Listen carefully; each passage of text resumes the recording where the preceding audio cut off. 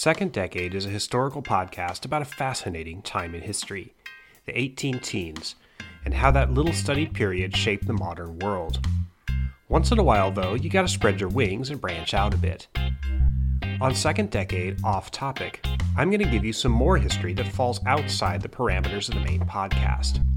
Informal, less scripted, perhaps less serious, Off Topic is to Second Decade what the people of New Orleans refer to as a lagniappe, an unexpected extra. So this episode, bonus episode, Off Topic, is going to be about a couple of interesting things. One of them is sort of film history. Interesting little studio called Sun Classic Pictures and its relationship to some of the cross-cultural currents that were going on in the late 1970s when they had a number of big hits. But this is really going to be kind of a little bit of film history, a little bit of business history, and a little bit of cultural and religious history with some political overtones. So again, we're not in the 18 teens. We're going to talk mostly about the 1970s. This really is related to the subject of the main podcast, episode 25.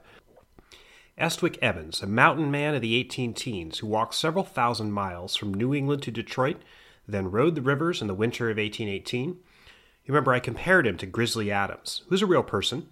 His name was John, or perhaps James Capon Adams. Born in 1812, died in 1860. He was mostly active in California, which had just become a state in 1850. Grizzly Adams was the subject of a 1974 film called The Life and Times of Grizzly Adams, which spun off into a 1977 TV series starring Dan Haggerty. Both the movie and the TV series were the product of a company called Sun Classic Pictures, Sun, S-U-N-N. Sun Classic Pictures, interesting company, film distributor, popular in the 1970s. Major hits include Grizzly Adams, which I've talked about. Some other films, maybe you've heard of them: In Search of Noah's Ark, The Lincoln Conspiracy. How about this one? In Search of Historic Jesus. They were mostly famous for documentaries and family films, and they were really, really successful.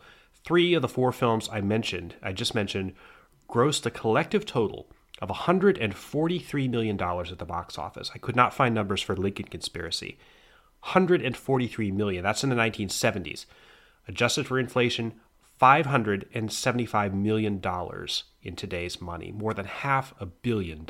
Big, big business. The cultural reach of Sun Classic Pictures was really astounding.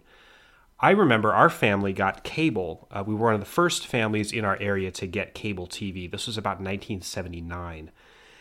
Cable TV was very interesting. There were no commercials. That was the whole selling point. It's like you could watch TV without commercials because you paid for it up front. That was the theory anyway. They couldn't eventually resist putting commercials on it. They had a lot of programming to fill, even though the cable channels did not generally broadcast 24 hours a day like they do now. And there was a premiere movie channel. You would have your choice basically of Showtime or HBO. Cinemax came later, Skinemax as it was sometimes called. One of my listeners who's messaging me right now. Anyway, the cultural reach of Sun Classic Pictures was pretty amazing. So it showed up on cable TV. Their movies showed up on cable TV quite often. Historic Jesus, for example, was on frequent rotation on cable about 1979, 1980. I remember a teacher, his name was Mr. Palm. We loved Mr. Palm. I remember him showing us The Lincoln Conspiracy. This was on a VHS tape. This was early 80s. This was about 1981. I was in the 4th grade. But he showed us the movie The Lincoln Conspiracy. I also found a tie-in, a book called The Lincoln Conspiracy. Movie tie-in. I found that book in my junior high library about 1985. A little disturbing now when you consider how inaccurate these films were as a matter of documentary history. But lazy school officials, I suppose you can forgive them. Or, see a book with Abraham Lincoln on the cover purports to be history, or a movie that's about Abraham Lincoln, again purported to be history, rated G for kids. So what more do you need? Show it in history class. The story of Sun Classic, Sun Classic Pictures' curious mirror into the cultural and political mindset of America, or part of America, in the late 1970s or 1980s. The reason I wanted to tell this story is because this story makes clear, at least in a little way, a small way, how the Reagan Revolution really changed America. Sun Classic was not political. They did not make political pictures. But the pictures it did make are clearly wrapped up in some of the weird politics of this time, politics that resonates today. You may have heard of fake news or alternative facts. Well, there's also a thing called fake history, revisionist narratives of historical events that usually prop up a particular specific ideological worldview. Sun Classic Pictures was definitely part of this. Right company at the right time, big, big cultural reach. So who or what was Sun Classic Pictures? This was a movie studio owned, believe it or not, by a razor company. Schick, maker of shaving razors. Maybe you've heard of them. Schick established Sun Classic in 1971. Raylan Jensen was the founder. I'll talk a little bit more about him in a minute. But the real mover behind Sun Classic Pictures was Charles Edward Sellier, prolific author, producer, and marketing genius. Sellier, born in Mississippi, poor family. His father was a shipping clerk. He was devoutly religious. That's really not surprising considering the films that made him famous, and vice versa. Sellier was what's known as a Cajun Catholic, according to his New York Times obituary. I'm not sure what a Cajun Catholic is. My guess is that he was probably Acadian in extraction, which accounts for his French last name, and the French who came out of Canada in the time of the French and Indian War were mostly Catholic. That was one reason why they were expelled from British North America during that war. Anyway, that's a digression. Anyway, Sellier, Charles Sellier, 20th century figure, eventually became a Mormon. So where Sellier really made his mark was not so much creatively. I mean, he was a fair writer, middling producer, actually directed a famous horror film called Silent Night, Deadly Night. Maybe some of the horror fans among you have seen that picture. But he was really a business genius. The Journal of Popular Film and Television proclaimed in 1982, quote, Charles Sellier Jr., quite frankly, is the most creative business entrepreneur to emerge in the American movie business in the last decade. This is 1982. So let's go back a little bit. 1970s, pivotal time for America in all respects. I would vote it as the most important decade in the 20th century in American history. Pivotal time for politics, culture, economics, religion, social upheaval was really a mark of the 70s. And it had continued from the previous decade, the 60s. Social upheaval of the 1960s crystallized into popular society in the 70s. There was, in the 1960s, a challenge to traditional, by that I mean the generally accepted post-World War II thinking. Some historians call it a consensus, though there's some dispute about that. Challenge to traditional thinking about politics, about gender roles. We had Betty Friedan in the 60s. Race. We have, of course, the Civil Rights Movement, Black Panthers, the American Indian Movement late in the decade. New thinking about sexuality, Stonewall. There's another message from one of my readers. Stonewall riots, 1969, LGBT equality, that got going in the 60s. These trends were deeply unsettling to many people. Squares, as they were called in the 1960s, people who didn't really get with the new program and were basically clinging to the old ways. President Nixon, first harnessed this unsettling feeling. In 1968, when he ran for president, he deployed a couple of different slogans and ideas: silent majority, law and order, those themes.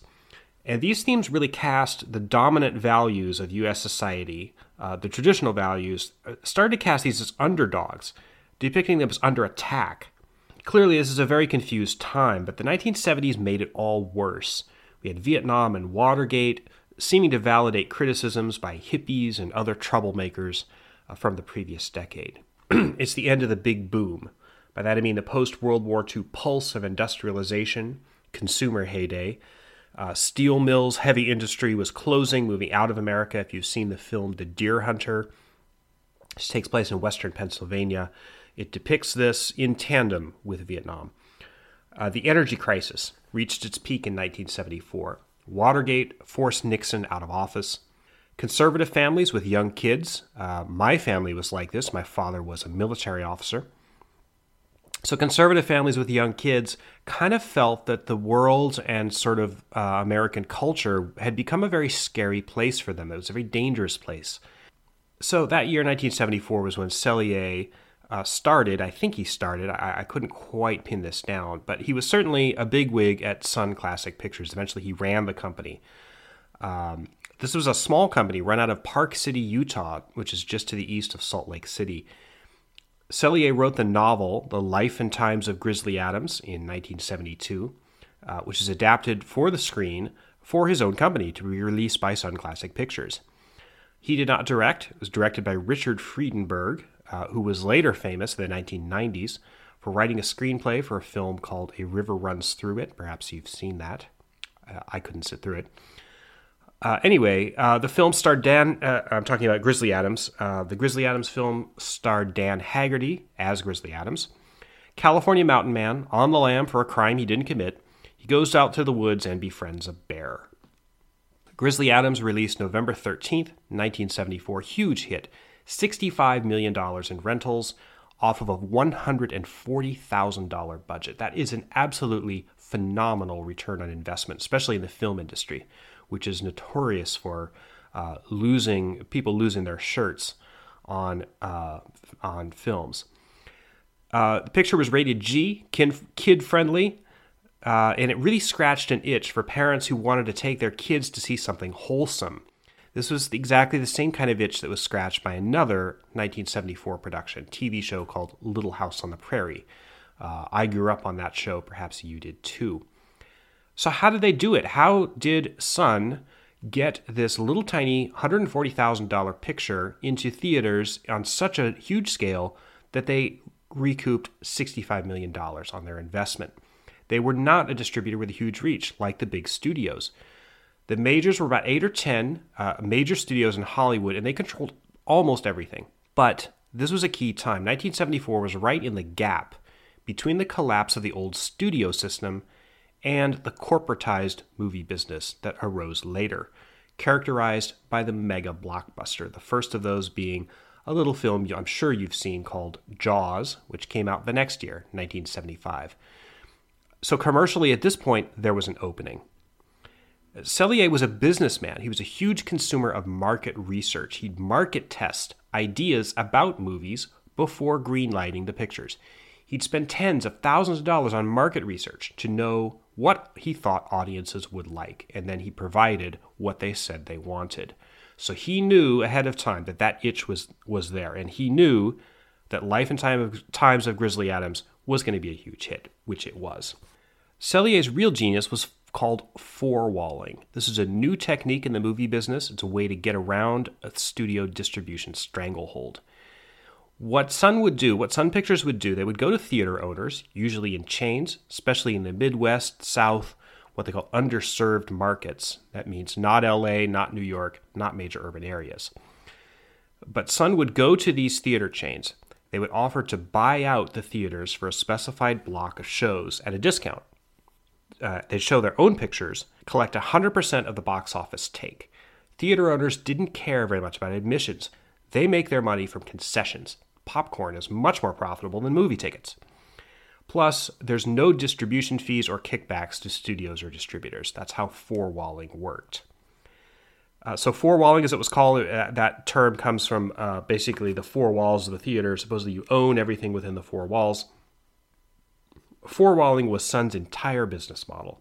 Raylan Jensen, who founded Sun Pictures in 1971, had success with four-walling in 1968 when he distributed a documentary called Alaskan Safari with great success. Because big movie companies focused on the big markets, four-walling was especially successful in places like Florida, Texas, Oregon, and yes, Utah. Documentaries and family films were especially successful in the four-wall model.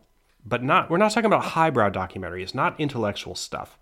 Aside from Alaskan Safari, the model and the biggest early success for Sun Pictures was the U.S. reissue of a film made in Europe called Chariots of the Gods. This is a spurious documentary based on a ludicrous 1968 book by Eric von Daniken. This book, which is about ancient aliens, surely you've heard that term. This book, too, is tied to the ethos of the 60s. New Age themes, emphasizing spirituality, often with a kind of a Native American or Eastern Indian flavor. UFOs and aliens, conspiracy, this played right into the cultural ethos of the Watergate era. So look where these markets are: Texas, Florida, Oregon, Utah. Now these are all red or purple states. Oregon's a little deceptive. You may think it's a liberal paradise. In fact, Oregon, it's where I live, is very, very conservative, except for the urban areas. Portland, People's Republic of Multnomah County, they call it. Exactly the same base lives in most of Oregon, the same base that Nixon called the silent majority. So religion, especially evangelical religion, is also on a resurgence in these kind of areas in the 1970s. Same era as the establishment of the mega church, PTL, Jim Bakker, Tammy Faye, Jimmy Swaggart, Jerry Falwell. This was all a backlash to 1960s social disruptions heavily steeped in evangelical Christianity. Phyllis Schlafly was in this era. She was opposing the Equal Rights Amendment. Anita Bryant was opposing homosexuality, LGBT rights. So you can see where this is going. Sellier's market research related to the audience he wanted to serve through forewalling showed that there were conservative, the people he wanted to reach, they were conservative, they were religious, they had young kids, and they rarely went to the movies. They felt underserved. They were underserved.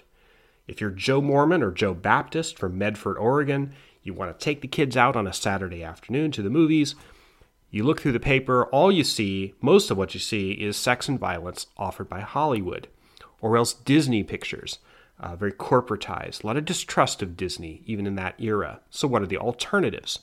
But there's a picture called In Search of Noah's Ark playing down at the Bijou. Guess what? Honey, get the kids in the car. Bang, Sellier just made another sale. It sounds like I'm knocking this. I'm really not. I'm really not. I am not an evangelical Christian, but it's clear that there was an underserved market in the movie business that Sun Classic filled perfectly well. In Search of Noah's Ark was the real fulcrum. Based on a book by, guess who, Charles Sellier, it took up one of the key themes that you see in evangelical Christian milieu in the late 20th century, that being the search for Noah's Ark. Especially in evangelical circles, the idea that Noah's Ark, that's the big boat that Noah supposedly, you know this story, 2 by 2, the animals landed on Mount Ararat, etc. In evangelical circles, the idea that Noah's Ark, described in Genesis, is literally up there, still up there on Mount Ararat in Turkey, and that you can find it through an Indiana Jones-style quest, and of course, if you have enough faith. Searches for the Ark, I almost said the Ark of the Covenant.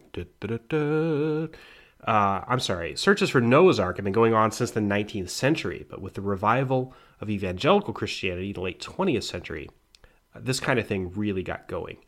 Numerous expeditions, millions of dollars spent, usually bankrolled by wealthy or famous church personages. James Irwin, former astronaut, he walked on the moon in 1971 on Apollo 15. He became highly religious and evangelical after he returned from the moon, had a heart attack in space, actually. He led more than one expedition to find Noah's Ark, beginning in 1973. So why evangelicals? And why did they do this in the 70s? Well, historical currents. The Noah story in Genesis and the flood that's one of the first things people look at when they want to try to find evidence of a literal biblical creation. Curiously, Jews are not that interested in Noah's Ark. I'm Jewish. I'm really not drawn to that story, but evangelical Christians really are. Proof of a biblical creation is the ultimate backlash against Darwin, against evolution being taught in schools, the secularization of America as it was perceived in the 1960s, breakdown of those old institutions I was talking about, pushback against that. The 1970s was a time of consolidation among people with these kinds of beliefs. 1976-77 is the time of In Search of Noah's Ark. This is the perfect storm where the 60s crashed into the 80s. Distrust in government was very high thanks to Watergate, the Ford pardon when Ford pardoned Nixon in 1974. Ford barely lost to Carter in the election in 1976, and Carter himself was, guess what, an evangelical Christian. Not all evangelicals are conservatives. Carter was born again, a small businessman from Georgia, peanut farmer, also a nuclear engineer, though that didn't get talked about as much. Yet what does Carter do when he's in office? He pardons Vietnam War draft dodgers. He gives back the Panama Canal, struggles with the energy crisis, which led to the perception that he was costing jobs in oil-rich states like Texas and Louisiana. He gave a Playboy interview. This is true, but this is highly overlooked today, but this was huge at the time. He gave an interview to Playboy in which he admitted, "I committed adultery in my heart."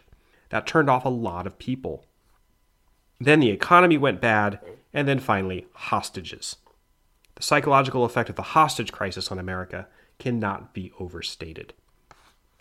At the same time, evangelical voters were mobilizing politically. We had Jerry Falwell, the moral majority, seeking to directly intervene in temporal politics. So who shows up in this orbit? Big shocker, a lot of the same people: Phyllis Schlafly, Anita Bryant, Billy Graham. Meanwhile, Sun Classic Pictures is still churning them out, the hits I mean, harnessing various anxieties of the age. Lincoln Conspiracy is a very slanted, historically irresponsible presentation of the Lincoln assassination, arguing that a cabal of shadowy northern politicians rubbed out old Honest Abe because they didn't like the idea of him being nice to the South during Reconstruction. So this is a key 1970s theme: conspiracy theory, a government you can't trust, controlled by shadowy people. This is a very key theme, resonated particularly after Watergate. Evangelicals were as dismayed by Watergate as everyone else. In 1977, the year of the film's release, this was the high point of JFK conspiracies in popular consciousness. In fact, the mania for JFK conspiracy led to the commissioning of the House, talking House of Representatives, House Select Committee on Assassinations. So there was a whole theme of what really happened. Always an answer just below the surface, below what they want you to think. And who are they? Elites. There's also a certain amount of flag wrapping going on in the Lincoln Conspiracy, American symbols. I mean, how more American can you get than Abraham Lincoln? So a movie like Lincoln Conspiracy could only have been made in the 70s. Charles Sellier's market research did him very well. All these films were big hits, marketed extensively with tie-ins. As I said, the book Lincoln Conspiracy had a reach into public schools, as I found in the 80s. 1979 was perhaps the high watermark for Sun Pictures. A string of big hits. Sellier was now one of the biggest, if the least known, impresarios in the entire movie business. Sun's mission was now increasingly to recast historical events in a Christian theological context. In Search of Historic Jesus was the next Sun hit. This is a documentary that proceeded to validate a Christian worldview, not surprising with that title. Also played a little fast and loose with the facts. Facts, though, are never the point. To appeal to Sun's audiences, only facts that reinforce a particular worldview matter. In reality, historical evidence of Jesus Christ, the man, is actually pretty hard to come by. It seems certain that he did exist. There are too many documentary sources to ignore and to claim that he did not exist, as many people do. So he did exist, but pinning down anything that specific in first century Palestine is a very tall order from the standpoint of historical or archaeological fact. So 1979, the year the film came out, the moral majority and the political evangelicals, that's not all evangelicals, but many, they find a new political champion from Hollywood of all places. His name was Ronald Reagan. Reagan took Nixon's law and order ideas and the Southern strategy and capitalized on it. Carter handed him opportunity after opportunity on a silver platter, especially regarding Iran. Reagan promised a sort of secular revival of American values in much the same way that evangelical churches were promising a spiritual and religious revival. Reagan was popular everywhere except where the coastal elites lived, but he was especially strong in those same kind of demographic areas where the Sun Classic Pictures had their core audience. Reagan wins the election of 1980. That same year, Sun was purchased by Taft Enterprises, went through a number of various corporate changes. They had a couple of successful pictures in the 80s, including a horror film called Cujo, based on a Stephen King novel. But they never quite could bottle the lightning that they had in the 70s. The Sun set, you might say. Sun still exists today, but it's under totally new management. The name of Sun Pictures is really all that's left of the old regime. Charles Sellier himself died in 2011, still highly admired as an innovator in the film business. The 1980s was a resurgence for the evangelical movement. Christianity, fundamental ideas about evolution, gender, family hierarchy, etc., all that was back in vogue. They had suffered a defeat in the 1960s, but then a conservative resurgence in the 80s. This is the story of modern conservatism. The effect of this, as you well know, is that the divide between what we now call red America and blue America greatly deepened. The problem with Sun Classic Pictures is that they didn't really respect history very much. In a sense, it's unfair to have asked them to do that. They weren't in the history business. They were in the movie business, the entertainment business. Charles Sellier was a businessman, not a historian. He was in the business of providing a product that his audiences wanted to see. But obviously, when you're dealing with something that purports to be historical truth, or that many people will assume is historical truth, you tread on some very thin ice. Noah's Ark, really? Edwin Stanton helped kill Lincoln? Really? Ancient aliens? This is nonsense. It's nonsense. But sensationalized pseudo-history like ancient aliens has always been more popular than real history. I guarantee you, if I did a show on ancient aliens, it would be far and away my most popular show. Why? Because those pesky elites, scientific elites, historians, intellectuals, a lot of people chafe at being told anything by those that they perceive to be elites.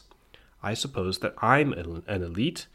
Certainly many people have told me so in negative blog comments that come in, sometimes emails. I know this. As it turns out, fake history is much harder to shake even than alternative facts. Alternative facts eventually crystallize into fake history. People start to believe it, and they start to disbelieve real historical facts. Give you an example. John F. Kennedy was not killed as part of a conspiracy. Lee Harvey Oswald acted alone. That's proven historical fact. Yet 50 to 75% of the American public insists that he was killed as a result of a conspiracy. Pushing back against these beliefs is very, very difficult. Facts have a really hard time making a difference. We're trained to interpret the world in a way that's consistent with our values. I do it too. I'm not immune from it in any sense of the word, and I've never claimed to be. But in 2017, this is normalized, and now we have separate realities based on our ideology and our worldview, separate facts, separate narratives of history. There's not much I can do about that, except call them like I see them. You may agree with me, you may disagree, but I'm going to continue to tell history as I think it happened. And I think many of you will appreciate that. So thank you very much. Remember, this is just an adjunct to the Second Decade main podcast. There's a Second Decade book in the works. I talked about that at the beginning of episode 25. Also, I'm going to be hosting another podcast on the New Books Network. Just go to newbooksnetwork.com, click the Science and Tech bar, and then pull down Enviro Studies. And you will see, and I don't know when this is going to be, it'll be soon, but you will start to see some interviews that I'm doing with the authors of various environmental history books. Also, you can see my website. I have, in fact, an article about Sun Classic Pictures on my website, seanmunger.com. You can visit my Patreon. That's patreon.com/seanmunger. I have a page on Amazon where you can see my books. and all of that kind of stuff. So thank you for joining me, and I hope this was successful. If it is, if I get some views, if I get some good comments, I may do another second decade off topic. So that will do it for tonight. Thank you, and have a good evening. The theme music for Off Topic is called Stealth Groover by Kevin MacLeod of Incompetech.com, licensed under Creative Commons by Attribution 3.0 license.